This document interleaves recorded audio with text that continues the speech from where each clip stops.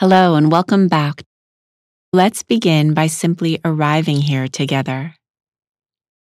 Allow your eyes to close and take a moment to gather your attention here in the present moment. See if you can soften the body 5% more and rest your attention on the movement of breath flowing in and out of the body.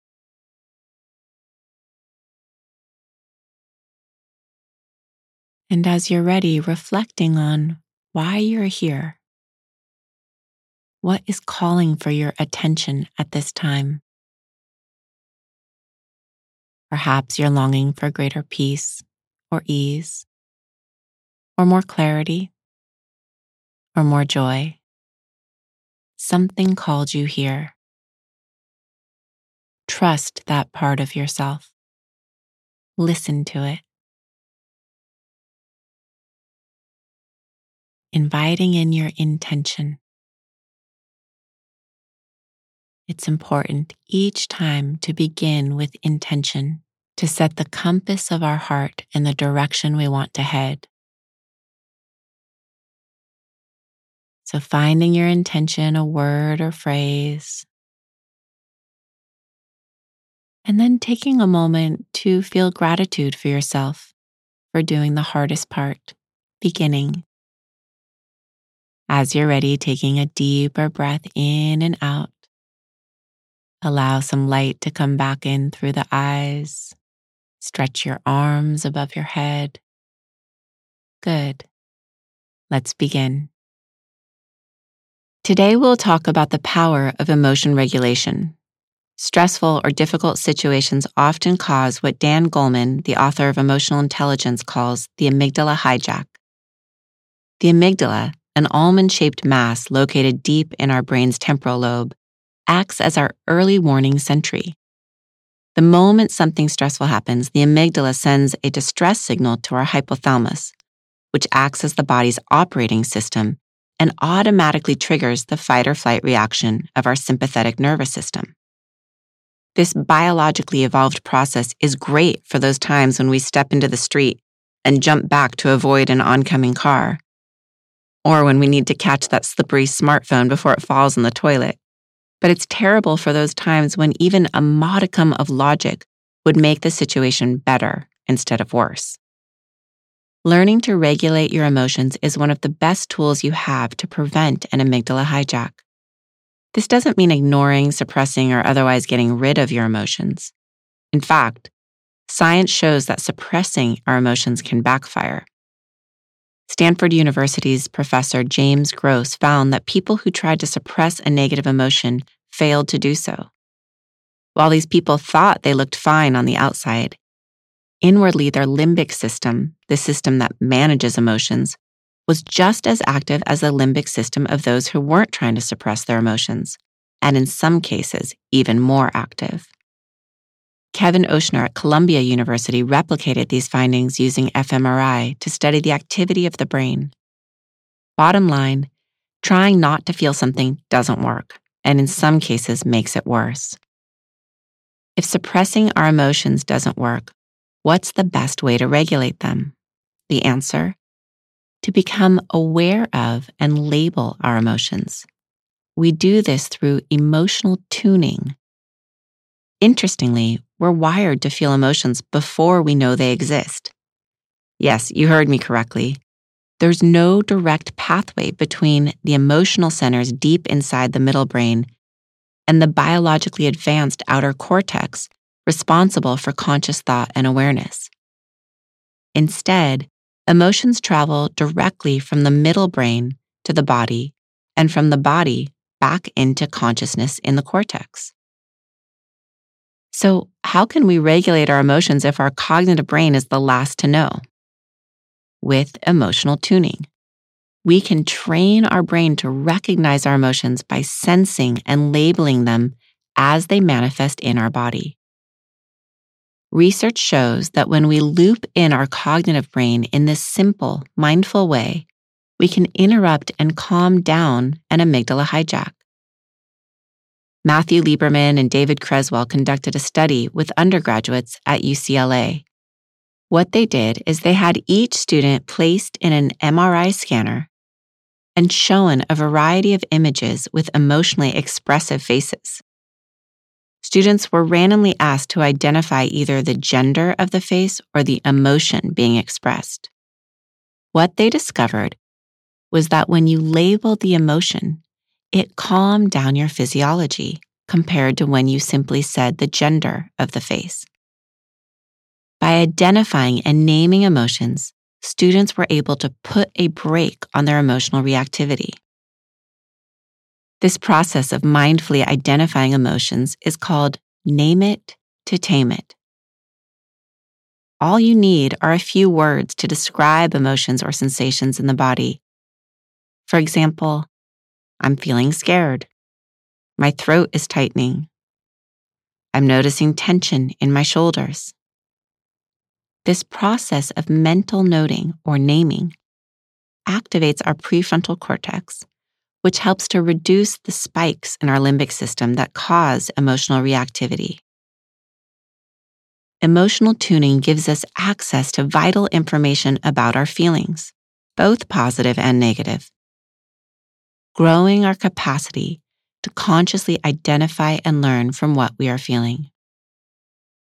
We also gain a potent moment of space between what's happening and our reaction to it, leading to one of the greatest allies in meeting challenge: response flexibility. Just by naming our emotions, we free ourselves from emotional reactivity and gain the flexibility to consciously choose from a wide array of skillful responses. So, while we can't eliminate stress, we can, through practice, train ourselves to identify and regulate our emotions, leading to greater clarity and wisdom. So let's practice emotion regulation. Allow your eyes to close and settle yourself into your body. Set an intention to deepen your capacity to regulate your emotions. Bring your attention into the present moment with an attitude of kindness, of curiosity. And when you're ready, gently call to mind a stressful situation. It doesn't have to be your biggest stressor, but anything that's authentic, truly stressful. And begin to notice any sensations or emotions that arise in your body. Use these physical sensations to help you identify and name what you are feeling. For example, is your jaw clenched? Is your throat tight? Has your breath become shallow? These are just some examples of how the body may manifest emotions. Begin to gently name whatever you feel.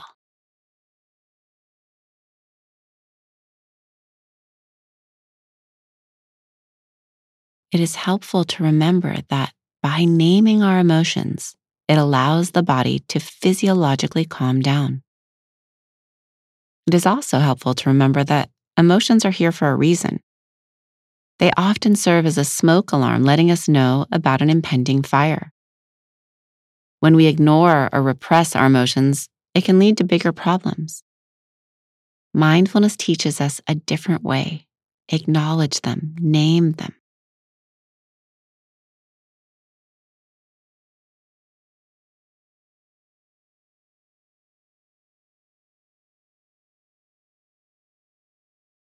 And as you continue to name and feel your emotions, notice how long they last. Research shows that emotions only last 30 to 90 seconds. They have a limited time span. They arise, they do their dance, and they pass away just like waves in the ocean. When we remember that this painful feeling will not last forever, it becomes more manageable. Through practice, we can learn to welcome all of our emotions with an attitude of kindness and curiosity. This involves becoming interested in the emotion.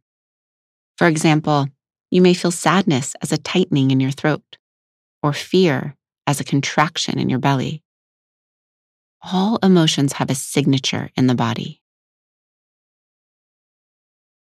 Finally, the third step is to bring kindness to ourselves in the midst of our suffering. Self-compassion is not our typical response when we're facing a challenge, or we've made a mistake, or we're in pain. All too often, instead of kindness, we judge and shame and criticize. But self-judgment and shame don't work. Self-compassion is what works. It's what heals. The easiest way to practice is to treat ourselves as we would treat a dear friend who is also scared or sad or angry. When we name our emotions, we bring kindness to them. As we begin to practice this kindness, our self-compassion grows. We learn not only to face our own struggles and sorrows, but it helps us connect with the struggles and sorrows of others. Which leads to the final step of this practice, which is to begin to recognize that you're not alone in your feelings. That there are many people right now all over the world who also might be overwhelmed or frightened. As we recognize our common humanity, our isolation begins to lessen. We understand that we're all in this together. And so as you send yourself this kindness and compassion, send it out to everyone else who might be suffering. Feel your connection. Feel your power.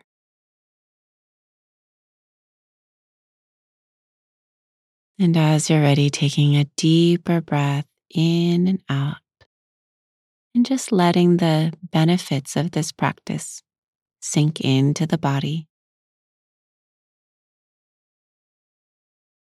And then inviting in your one gold nugget, your one key takeaway. It might be the amygdala hijack and how you can prevent it. Or it might be the power of compassion. Or that emotions only last 30 to 90 seconds. Whatever it is for you. Taking a moment to let this sink in. Let it become part of your long-term memory so that you can access it in any moment. And then thanking yourself for dedicating your time and attention to these teachings. Feel the wholesomeness of this practice and trust that the seeds you are planting will continue to grow. I look forward to our next session together.